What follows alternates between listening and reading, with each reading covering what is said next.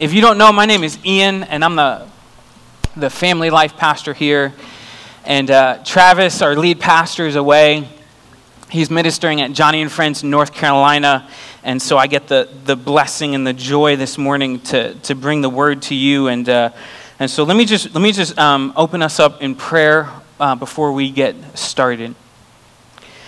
God, your grace is enough, and we can sing that loudly and boldly, God, and with joy this morning for what you have done. Lord, you've brought us together, and whether we're here in person or watching online, Lord, wherever we are, your grace is enough. It is sufficient. Lord, and we praise you for that. So I ask these words that I speak this morning come from you, Lord, and that our hearts are open to hear this morning. And it's in your name we pray. Amen. Amen. With that, you can open your Bibles to Acts chapter 10. Acts chapter 10 this morning. We took a left turn a little bit and went into the book of Acts for a couple weeks, just as we're gearing up for the fall. And like Travis has said, we were not planning on this, but sometimes you just got to go where the Spirit's leading.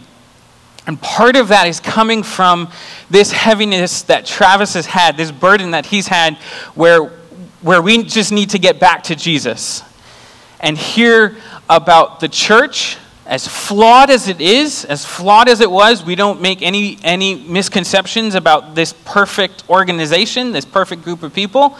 But there was something about the church in Acts, something about the early church in Acts that marked them, that led to the growth of the church in an explosive way that we wanted to get back to and look at. And not that Summit was off course in any way. You're good people. Hear me. But there's a heaviness and there's a burden where we want to keep the focus on Jesus. Where if you are at Summit, we want you to know and we want you to buy into making much of Jesus. More than anything else, more than even Summit, is that we are marked by as a people, like it says in Acts, who had been with Jesus. And we're not with him physically, but I know spiritually he's in our hearts this morning, and that should do something. We should look different, act different, talk different, and relate differently to each other. And I don't know about you, but I think that's good to bring back to the forefront and every once in a while. So I'm thankful that we are back in the book of Acts this morning. And so one thing about chapter 10 that I really love, and this is one of my favorite passages, and it's a long one, and it's repeated twice.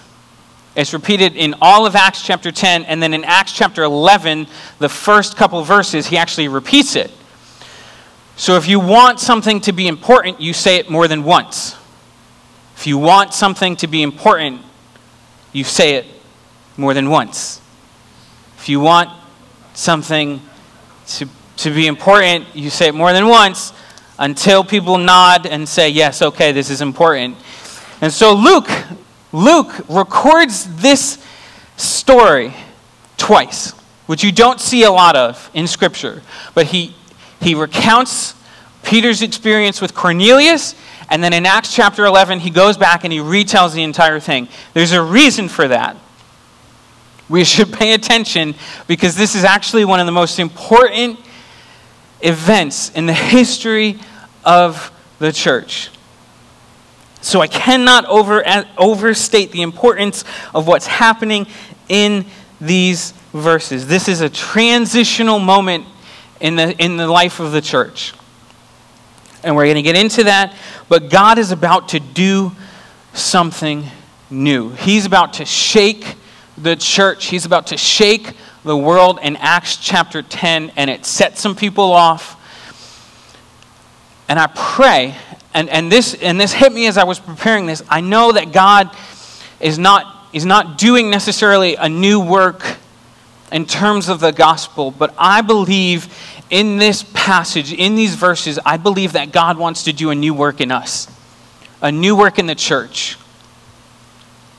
where we are awakened to the power that he wants to to operate through us, through the Holy Spirit, to do something in Summit Community Church. So I want to take the spirit of this moment in history and where I think there's parallels to what we are facing today, where there's hesitation, there's persecution and opposition, like Travis was talking about last week. Go back and watch that message because it all ties in together as God moves in the church, as God shakes the foundations of everything that we know to be true. There's pushback. There's opposition, and we're going to face that. We're going to see that. What we want to do can only be done through the Spirit. I want this to be a church. I want you to be a people that is operating in such a way that's only possible through the power of the Spirit. Not through clever marketing, not through strategy, which is always important. But one thing that we see that marked the early church is that they were a people of the Spirit who had an encounter with Jesus that transformed them. And so I believe that this is a time for us where God wants to wake us up. And so we're in the book of Acts to see a people who were awakened. Flawed, imperfect, yet keyed into something. We see in early in Acts how they devoted themselves to the apostles' teaching, to the breaking of bread, to the prayers, to the fellowship. They were a people on mission, devoted, dedicated, preaching with boldness wherever they went, no matter what they encountered. And as much as that was available to them today, I think that's available to us, if we allow God to do that in our hearts. So we're going to read Acts chapter 10. I'm not going to try to rush it, but it's a lot, and so bear with me before we get started. So Acts chapter 10, if you're there, read along with me. Starting with verse 1. At Caesarea, there was a man named Cornelius, a centurion of what was known as the Italian cohort, a devout man who feared God with all his household, gave alms generously to the people, and prayed continually to God. About the 9th hour of the day, he saw clearly in a vision an angel of God come in and say to him, Cornelius, called him by name. And he stared at him in terror and said, "What is it, Lord?" And he said to him, "Your prayers and your alms have ascended as a memorial before God. And now send men to Joppa and bring one Simon who is called Peter. He is lodging with one Simon, a tanner, whose house is by the sea." When the angel who spoke to him had departed, he called 2 of his servants and a devout soldier from among those who attended him. And having related everything to them, he sent them to Joppa. The next day, as they were on their journey and approaching the city, Peter went up onto the housetop about the 6th hour to pray. And he became hungry and wanted something to eat. But while they were preparing it, he fell into a trance and saw the heavens opened and something like a great sheet descending, being let down by its 4 corners upon the earth. In it were all kinds of animals and reptiles and birds of the air. And there came a voice to him, "Rise, Peter, kill and eat." But Peter said, "By no means, Lord, for I have never eaten anything that is common or unclean." Mark that, underline that. We're going to come back to that. That's one point that we need to look at. This happened 3 times, and the thing was taken up at once to heaven. Now, while Peter was inwardly perplexed as to what the vision that he had seen might mean, behold, the men who were sent by Cornelius, having made inquiry for Simon's house, stood at the gate and called out to ask whether Simon, who was called Peter, was lodging there. And while Peter was pondering the vision, the Spirit said to him, "Behold, 3 men are looking for you. Rise and go down and accompany them without hesitation." Without hesitation, go, for I have sent them. And Peter went down to the men and said, "I am the one you are looking for. What is your reason for coming?" And they said, Cornelius, a centurion, an upright and God-fearing man who is well spoken of by the whole Jewish nation, was directed by a holy angel to send for you to come to his house and to hear what you have to say. So he invited them in to be his guests. Mark that. Put in a little note there. That's our second thing that we need to pay attention to. The next day he rose and went away with them. And some of the brothers from Joppa accompanied him. And on the following day they entered Caesarea. Cornelius was expecting them and had called together his relatives and close friends. When Peter entered, Cornelius met him and fell down at his feet and worshipped him. But Peter lifted him up, saying, "Stand up, I too am a man." And as he talked with him, he went in and found many persons gathered. And he said to them, this is important as well, "You yourselves know how unlawful it is for a Jew to associate with or to visit anyone of another nation." Pay attention to that one. "But God has shown me that I should not call any person common or unclean. So when I was sent for, I came without objection. But I ask, why you sent for me? What is going on?" And Cornelius said, 4 days ago, about this hour, I was praying in my house at the 9th hour, and behold, a man stood before me in bright clothing and said, "Cornelius, your prayer has been heard, and your alms have been remembered before God. Send therefore to Joppa and ask for Simon, who is called Peter. He is lodging in the house of Simon, a tanner by the sea. So I sent for you at once, and you have been kind enough to come.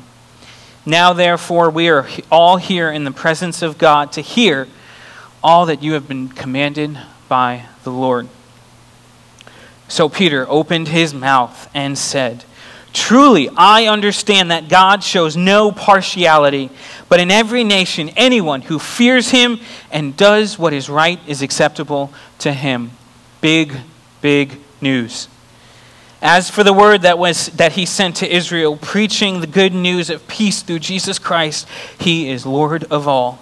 You yourselves know what happened throughout all Judea, beginning from Galilee after the baptism that John proclaimed, how God anointed Jesus of Nazareth with the Holy Spirit and with the power. He went about doing good and healing all who were oppressed by the devil, for God was with him. And we are witnesses of all that he did, both in the country of the Jews and in Jerusalem.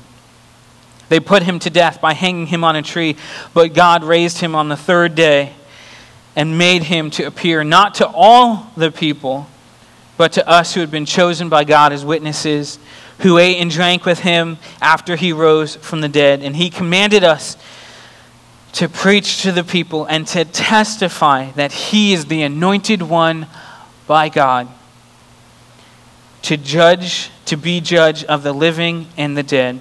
To him all the prophets bear witness that everyone who believes in him receives forgiveness of sins through his name." While Peter was still saying these things, the Holy Spirit fell on all who heard the word. And the believers from among the circumcised who had come with Peter were amazed, because the gift of the Holy Spirit was poured out even on the Gentiles. For they were hearing them speaking in tongues and extolling God. Then Peter declared, "Can anyone withhold water for baptizing these people who have received the Holy Spirit just as we have?" And he commanded them to be baptized in the name of Jesus Christ. Then they asked him to remain for some days. And in chapter 11, he goes back to Jerusalem because it had started to already make news about what had happened in the house of Cornelius. And Peter recounts this story, and amazing things happen. But going back to the beginning of this chapter, I want you to see where this all gets started.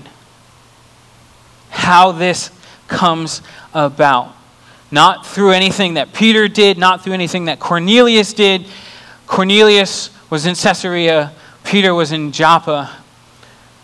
But all of this comes about through divine initiation. Divine initiation. God started this through a vision and a dream,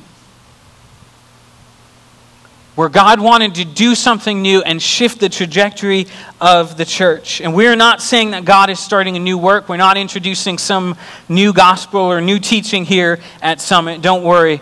The gospel of Jesus is power enough. But we want to emphasize and instill in you and get you to buy into and be a part of is that God wants to initiate something in our hearts for the people of Southern Maine.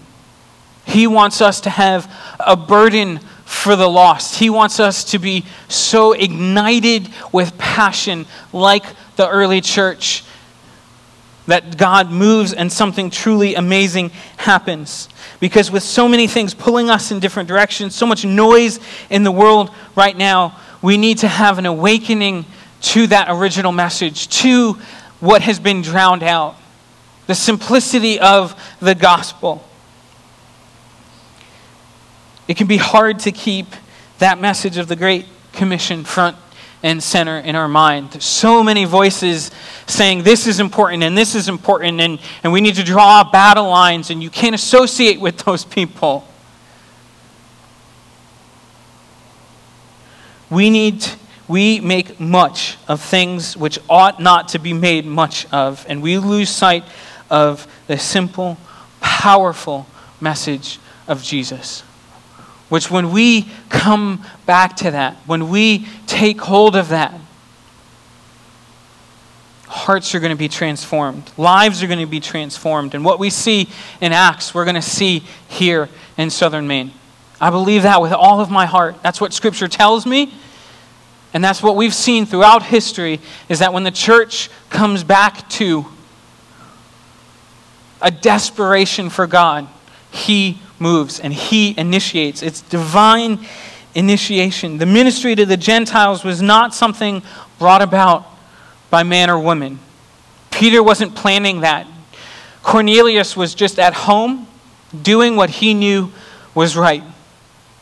But God said, there's something more that I want to show you. There's a next step that you have not taken yet. Nobody was thinking about this at the time. Christianity at this point was something for Jews. It was a further revelation and a fulfillment of what had been promised to the Jews. Nobody was preaching to Gentiles at this time in the church. They were going into synagogues. They were going to people who understood the history of God and the prophets and what was being taught. So God did something new that no one was expecting and had to come from God. And the second thing that we see that's divinely inspired is that He told people what they needed to hear. To Peter, He sent the message that Peter needed to hear. To Cornelius, He sent the message that Cornelius needed to hear. And when God calls you to something, and I don't know exactly what it is, but I know that if you're sitting in this seat this morning, and if you're watching this video this morning or later this week, God has a purpose and a plan for you. He has a ministry that He's calling you to that we talk about often. Your platform for the gospel. Whatever community you're in, whatever voice you have that's unique to you. And He's going to give you the means and the tools and equip you to do that. Sometimes, though, He's going to have to rewire some things. Sometimes He's going to have to put new batteries in. Maybe you're running on old batteries and you just need to get recharged. But God wants to use you, church, in amazing ways. And God was already using Peter, as we've gone through Acts, we've talked about his sermon at Pentecost. Peter was doing amazing things, but God had something. He said, here's what I want you to do. I've got something else, something next. Here's where I'm leading you. Are you willing to say yes and to go, even if this isn't what you're used to? And sometimes we get caught up doing the same thing that we've always done when God has something over there. Something that's been untapped that he wants to lead us into if we're willing to step out. That he's prepared in us and called us to. But we like what's over here, what's familiar, what we know, what's safe. We're good at it. We've done it for a long time. We have the script. But God's saying, let's go. If we're talking about gathering fruit, there's an entire orchard over here that no one has touched.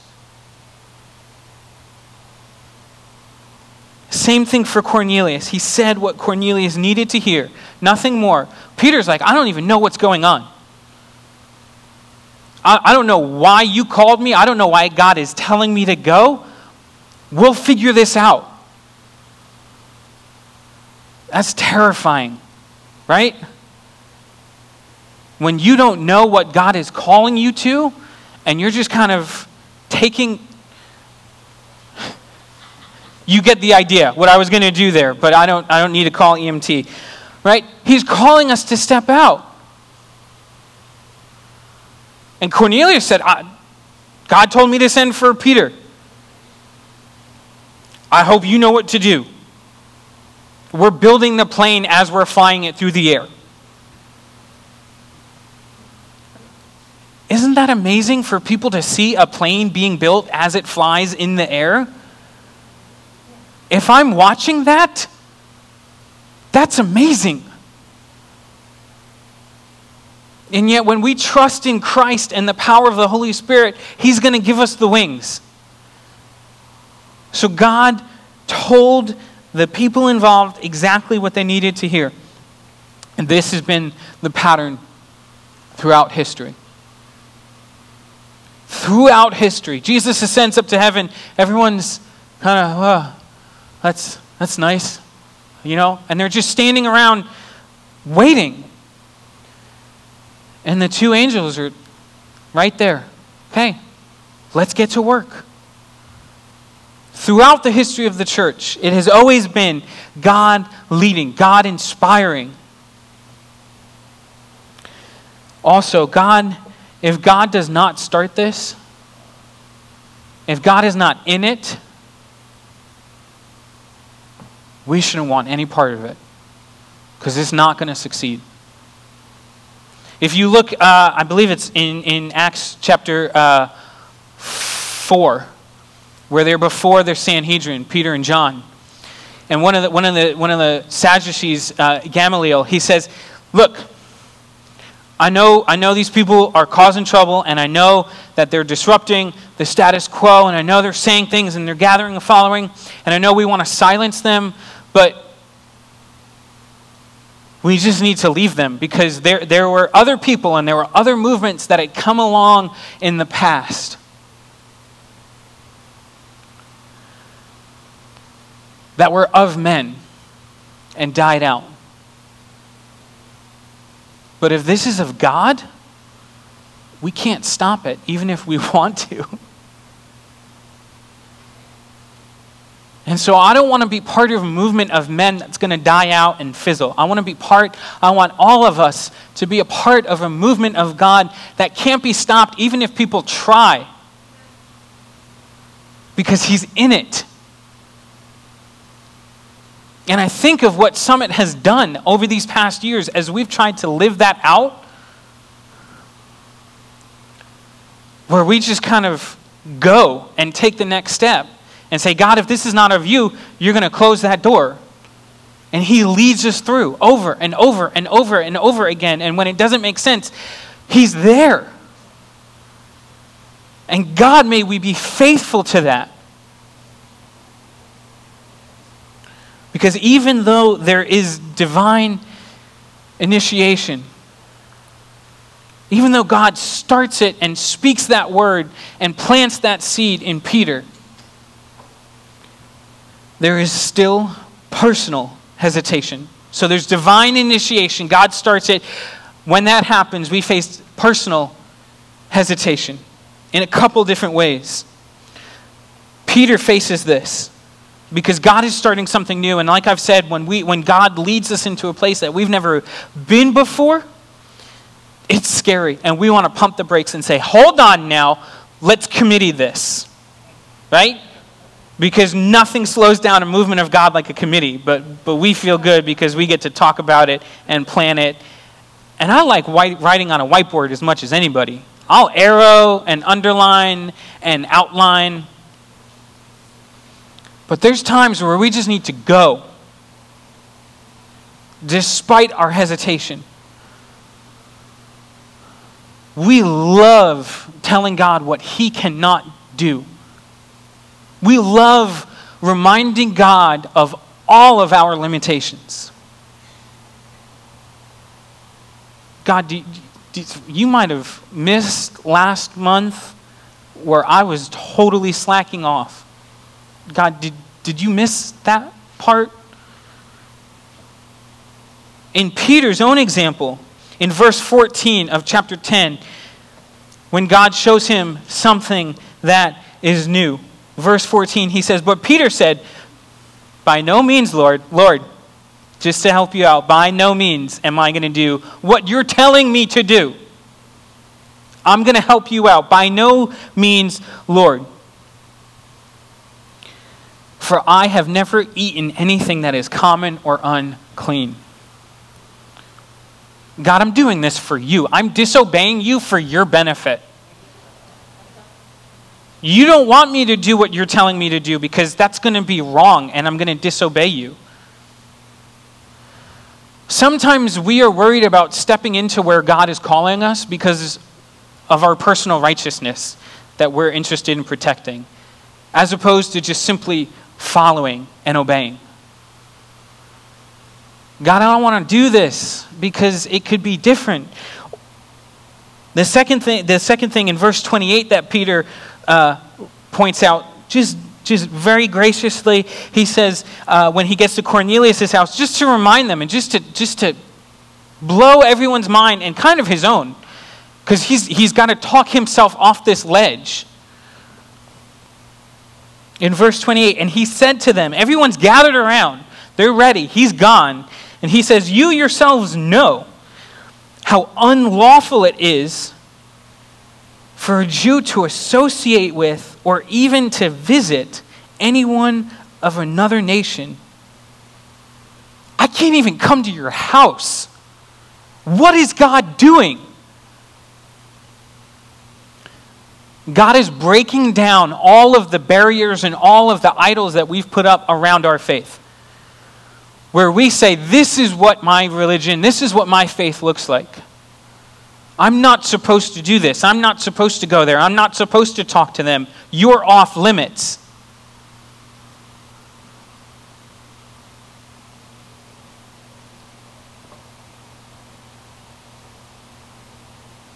Twice,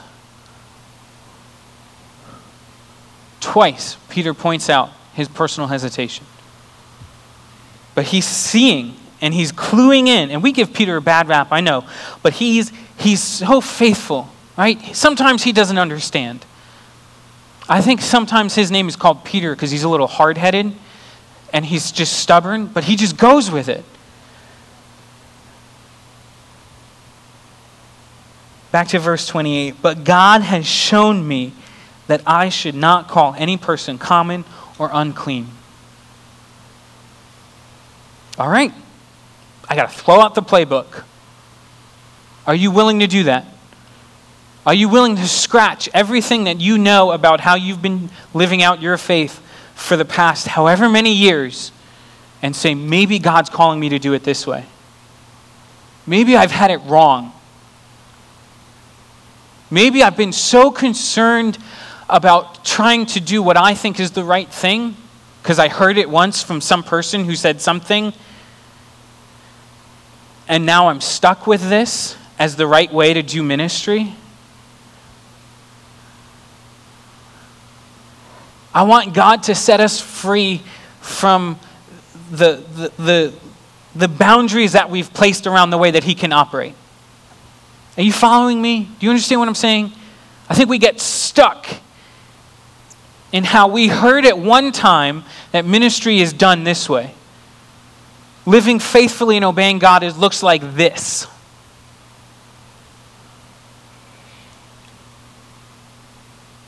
But it's simple, and Peter understood and saw that God was up to something and said, okay, I'm up.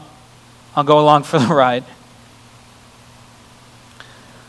Now, this personal hesitation hit kind of home for me last week, and I shared this with the youth group, and so now I've got to share it with you because, well, I deal with shame a lot, and so I'm trying not to just live in my shame, so let me tell you a story. Overthinking things. Last week we were here, and I had to go back to South Gorham to pick up some things, and so I was driving down 114 back to Sogo, and I passed this guy. We all remember how hot it was last week, right? So this guy is walking down 114 towards the center of Gorham, and it was 8:30, 9 o'clock in the morning, and he had already had heat stroke. Like, I could just tell. This guy had the look in his eyes. His hair was something. No shirt, loose pants that looked like they were about to fall down, and he was glistening with sweat. And it was in that moment, driving by, where I got the prick. Has anyone ever felt the prick? Oh yeah, you know what I'm talking about. And you're like, no, we're not doing this right now. I need to go to Sogo and pick this up so I can get back. For context. I always forget to include context. So that prick that I'm talking about is when the Holy Spirit gets your attention and says, hey, I'd like to do something here. Would you like to come along for the ride? No, I'm not above the height limit yet. I don't have enough inches to ride this ride. So I go to Sogo, I do what I've got to do, I get everything that I need to get, and I turn around and I come back.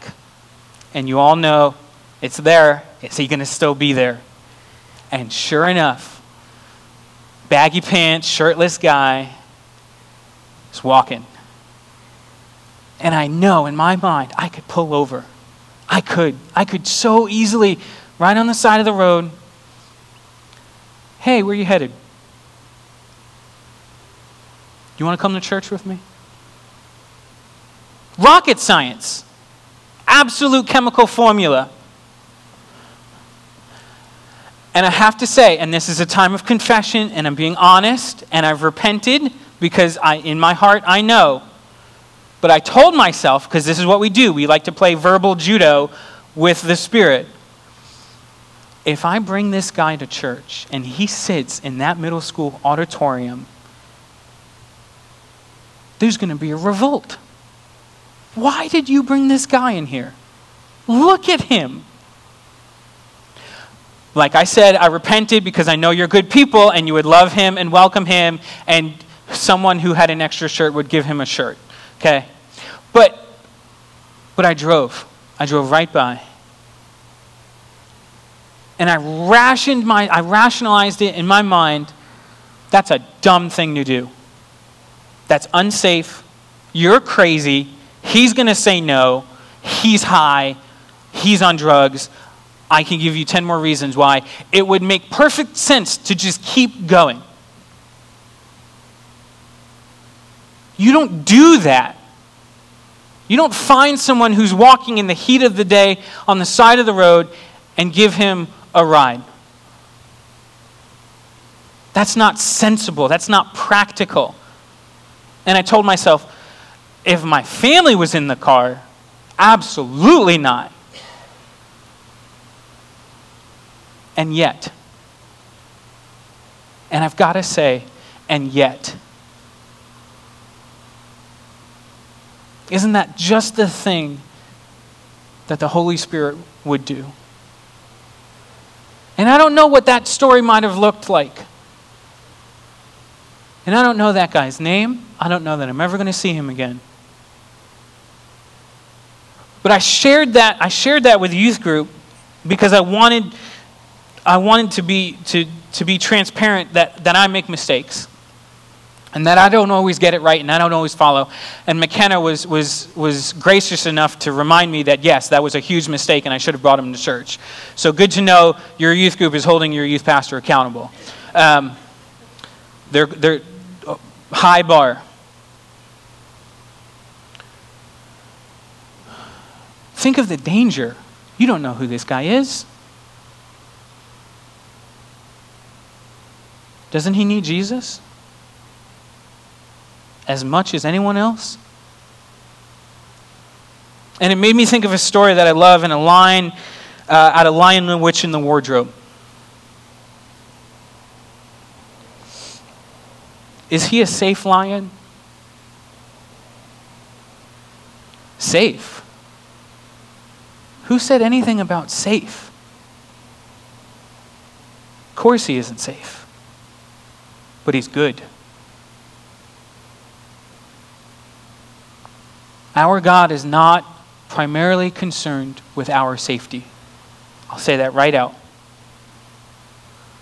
He is going to call you, he's going to call me into situations that may or may not be dangerous. And if I am not willing to put my safety on a line for the sake of the gospel, then I am doing a dishonor to all of the martyrs who have gone before me and all of the martyrs who are living and putting their life on the line for their faith today. Not saying that we need to be foolish. Hear that. Maybe a little bit. It looks like foolishness. Absolutely. I get that. 100%. But hear Peter's words. What God called him to.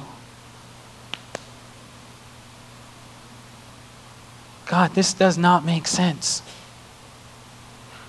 That's okay. Go and do anyway. Go and do anyway. God wants to do a work and he needs to prepare our hearts. He needs to prepare our hearts. He needs to peel away the layers that have built up of comfort and safety. I use that story in youth group because we've been going through a book over the summer called Goliath Must Fall, about different giants that we face in our life. And that particular week, last Sunday, was about how the giant of comfort must fall in our life. Where we have this giant in our lives of comfort that is so overwhelming. Don't do anything to make me uncomfortable. Don't put me in a situation where I have to talk to people that I don't want to talk to, that I have to go somewhere that I don't want to go, that I have to give up something that I'm not willing to give up. And we miss out on so many blessings because we are not willing to be uncomfortable. Oh, that we would not let our hesitation get in the way of what God wants to do. But this is the testimony of the church. We will take anyone from any background and bring them together. I cannot be bothered to say that someone is not worthy of hearing the gospel. Who am I to say that man on the side of the road didn't deserve to hear an invitation to come to church? I didn't know his heart. But I think of how God brings us together in this church and in his church. I think about this story of the Gentiles being welcomed into the body of Christ, which was so revolutionary. It was not even on their radar, and yet God brings them together and tears down walls and tears down barriers and says, no, we're going to be on the same team.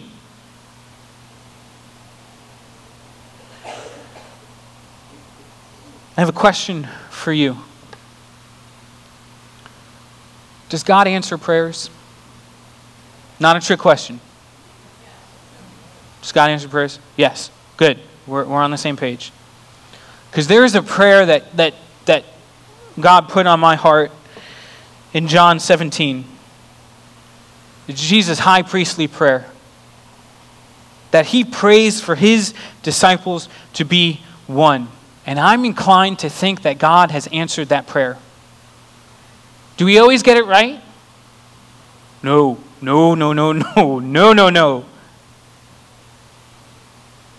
But when I look at the arc of the church, from conception to present day, I see people brought together who would have nothing in common.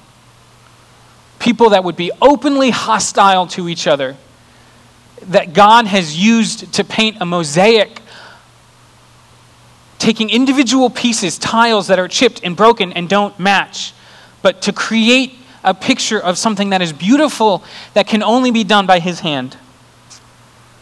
This artist, this craftsman who said, I'm going to take you from over here with your background, and I'm going to take you from over here with this background, and I'm going to take oil and water and just mix it together. And the world is going to see that and going to be amazed because they know you have no business dealing with these people. And I want our church to reflect that. Where despite our differences, we are so united in the cause of Christ that God does something. Because despite a personal hesitation, when the gospel is preached, there is gospel transformation. What is divinely initiated, right? Divine inspiration. Despite personal hesitation, there's a gospel transformation. There's a transformation of Peter, whose heart gets changed. Paul said in 1 Corinthians 9:22, I will become all things to all people, that by all means I might save some. He says later in Galatians 3:28, there is neither Jew nor Greek, there is neither slave nor free, there is neither male nor female, for you are all one in Christ Jesus. Peter's heart and his attitude towards this people group was transformed by the power of the gospel. Cornelius is also transformed. He was a good, God-fearing man. He believed, but he was not fully Jewish. He was just God-fearing, which was a term for the time at Gentiles who followed Jewish teaching, who followed Scripture, who believed in God, but were not fully proselytized, is the term, into the Jewish faith. When he prayed, God heard and responded. God heard his prayers, and he led Cornelius the rest of the way. He said, Cornelius, I've seen you be faithful up to this point. Here's what's next. I want to show you what's next. I want to give you the next step. In verses 5 and 15, the groundwork for this transformation was laid. With these visions, with God preparing and showing people, hey, here's something different that's coming. All these things that you used to know, this food that was dirty and unclean, rise, kill, and eat. You're going to be eating with Gentiles now. I'm going to change your trajectory and your identity for the sake of my name and my glory. The gospel was preached. That's how hearts get transformed. That's the only thing. Peter's sermon really is, here's this guy Jesus. You've heard of him. You've heard what he did. He died on the cross. He took away your sins. He saved you. Verses 34 to 43, there has to be a proclamation of the gospel of Jesus. There has to be a proclamation of the gospel of Jesus. That is what is going to take away people's sins. Once the gospel is preached, the Spirit worked. And I love this because Peter's in the middle of his message and he just gets right interrupted. He's moving along, sharing the gospel, and the Holy Spirit does its thing. And he, can I finish? And I thought about it. And I didn't ask for it to happen, but I wondered what that would be like in the middle of this sermon if the Holy Spirit just wrecked everyone and I didn't even get to finish. I suppose I would be okay with that. If God wanted to do that, I would be okay with that. But the hearts of the people are transformed. Look at verse 48. And he commanded them to be baptized in the name of Jesus. Then they asked him to remain for some days. These people had gotten a taste of something that was good and wanted more. When you really taste something that is good, you go back for seconds. You want more. One is not enough. When I taste God, I want more of Him. These people had an experience and they were baptized with the Spirit and then they were baptized with water and then they said, let's keep going. Finally, there was a transformation in the church. And we'll see that in chapter 11 as it goes back to Jerusalem, where people heard what happened and accepted. As this story unfolds, we see barriers coming down and hearts being broken and God moving. And I believe that God wants to bring down the barriers in this area. Barriers between the church and the community. Because I look at where we are situated. One of the most unchurched regions in the country, in the nation, where people are not openly hostile to the church. They just have no interest in it. They want nothing to do with it. And there's a barrier there because they have this understanding, they have this concept of church in their mind that we just need to break down. And I want to see people in these seats that never thought they would darken the door of a church. And I know they're out there, and I know that we know them.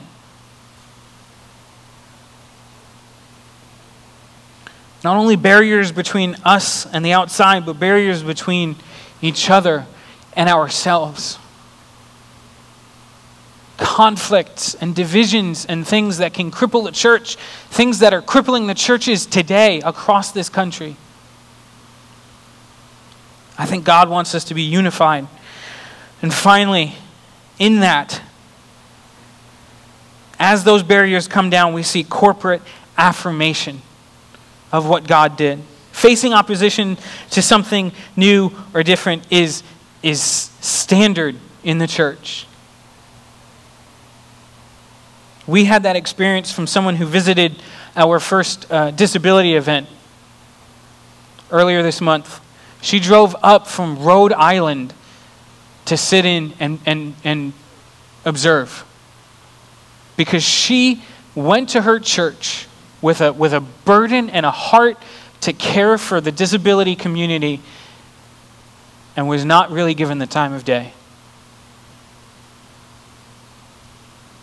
And she prayed, God, I am discouraged. I don't know what to do. Why are these people not responsive to this?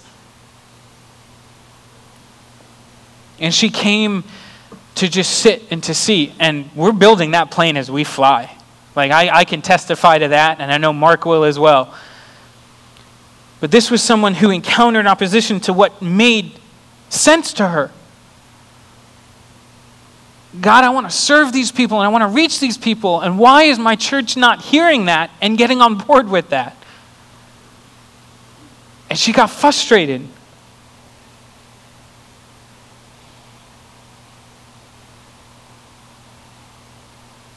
We're going to face that. Internally, from outside. Anytime God has wanted to move, there's been people who would rather not see that happen. But I praise God that we are seeing it happen. I praise God that we are seeing that happen.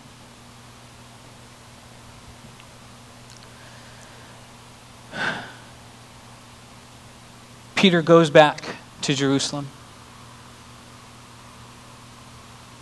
Some people were upset. They had heard what happened, and tradition pushed back. People who knew how to do church, people who knew how to do Christianity.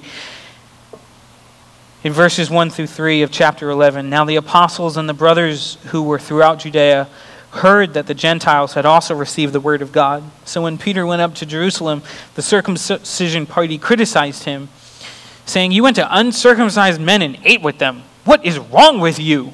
That is not how we do things."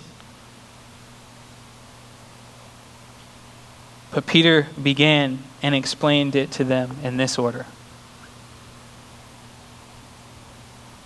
I didn't do anything. God did this, right? Are you going to argue with God? The tradition that they thought they knew and how they thought this was going to work pushed back against something that was new. But once the church saw the evidence of God working, the critics stopped talking and the church started praising. When we get on board, when we buy in, when we are aligned to the call of God, to the mission of the Great Commission, like what we've been talking about and why we've been in the book of Acts, because here we see the mission spelled out so clearly and so simply. We don't need to go over in this direction or over in this direction.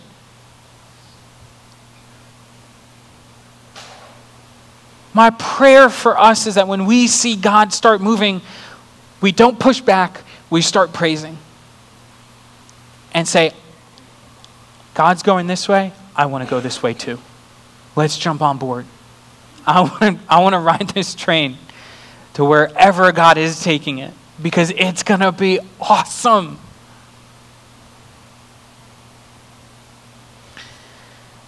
I want to read that in verse 17 of chapter 11. If then God gave the same gift to them as he gave to us when we believed in the Lord Jesus Christ, if they get Pentecost just like we get Pentecost, right? If God's going to save them and reach them the same way that he reached me, if then God gave them the same gift, who was I that I could stand in God's way? Whew. Who were we to get in God's way? When they heard these things, they fell silent. And this isn't something that we lord over people. Hey, I'm right, God's on my side. You gotta get on board. That's not what this is saying. When they heard these things, they fell silent and they glorified God. They glorified God. That is the response of his church. When we see God doing something, God, I'm going to glorify you for what you're doing in this place. Then to the Gentiles also, God has granted repentance that leads to life. Amen. Hallelujah. Because they're talking about you and me. I'm not Jewish. This is me. This is me getting into the kingdom of heaven. I will glorify God for that. To wrap this up, we have a divine initiation. God starts something. We face personal hesitation. It's a little scary.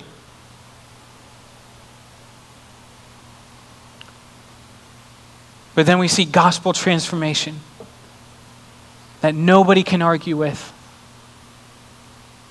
which leads to corporate affirmation. Yes, let's praise God for what he's doing.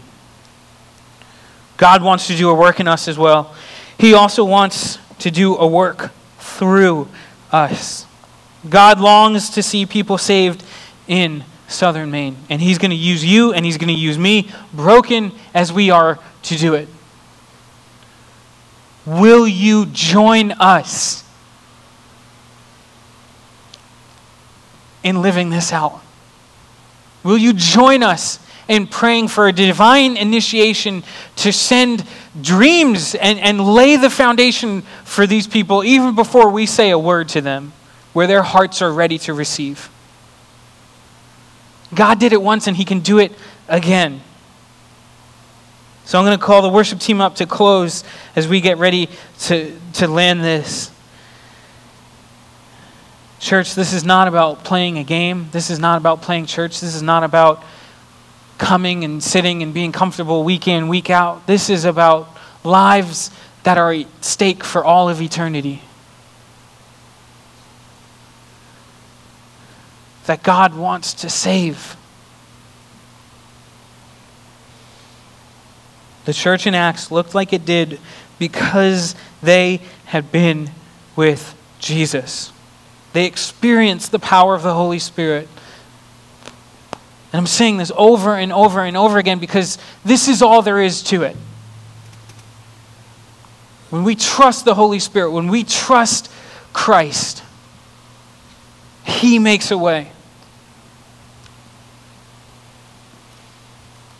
The Holy Spirit is calling you. He's calling us. And everything that we do, I want it to be about making much of Jesus. Every activity, every program that we are involved in as Summit Community Church is about pointing people to the gospel and to the cross.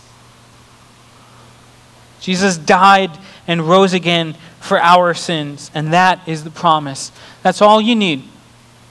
It's enough. That is the promise of hope and life for the lost. So corporately, can we affirm that? Can we say yes? Can we follow the church of Acts as they followed what God was doing? Can we go along for the ride and say, I want to be a part of this? This transformation that God is doing, that God is working. Can we start something? Can we see this here? Can he awaken me?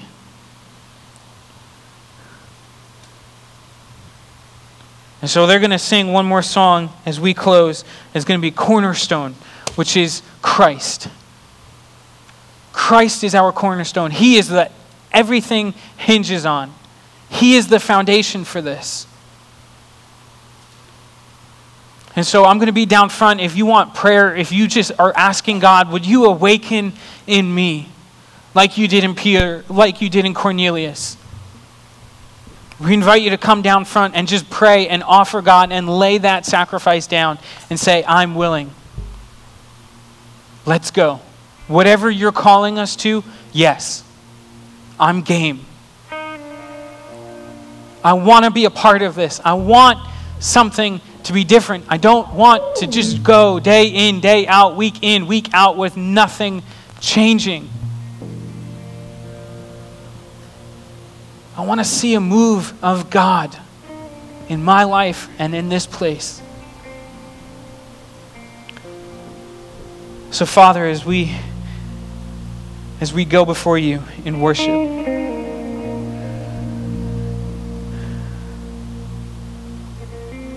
Lord, I pray that you would awaken us. God, that you would touch whatever hesitation we have. Lord, that we would be open to hear where your Spirit is leading, and that you would empower and equip us to go and to do and to be. Lord, that we would proclaim boldly in the face of opposition your grace and your truth and your gospel. God, that you would lay the groundwork, that you would already be preparing hearts. Father, I pray for the names and the faces in our minds right now that we're thinking of. Lord, would you initiate a conversation, an opportunity? God, we want to glorify what you're doing. We want to see you doing something amazing in this church. And it's in your name we pray. Amen.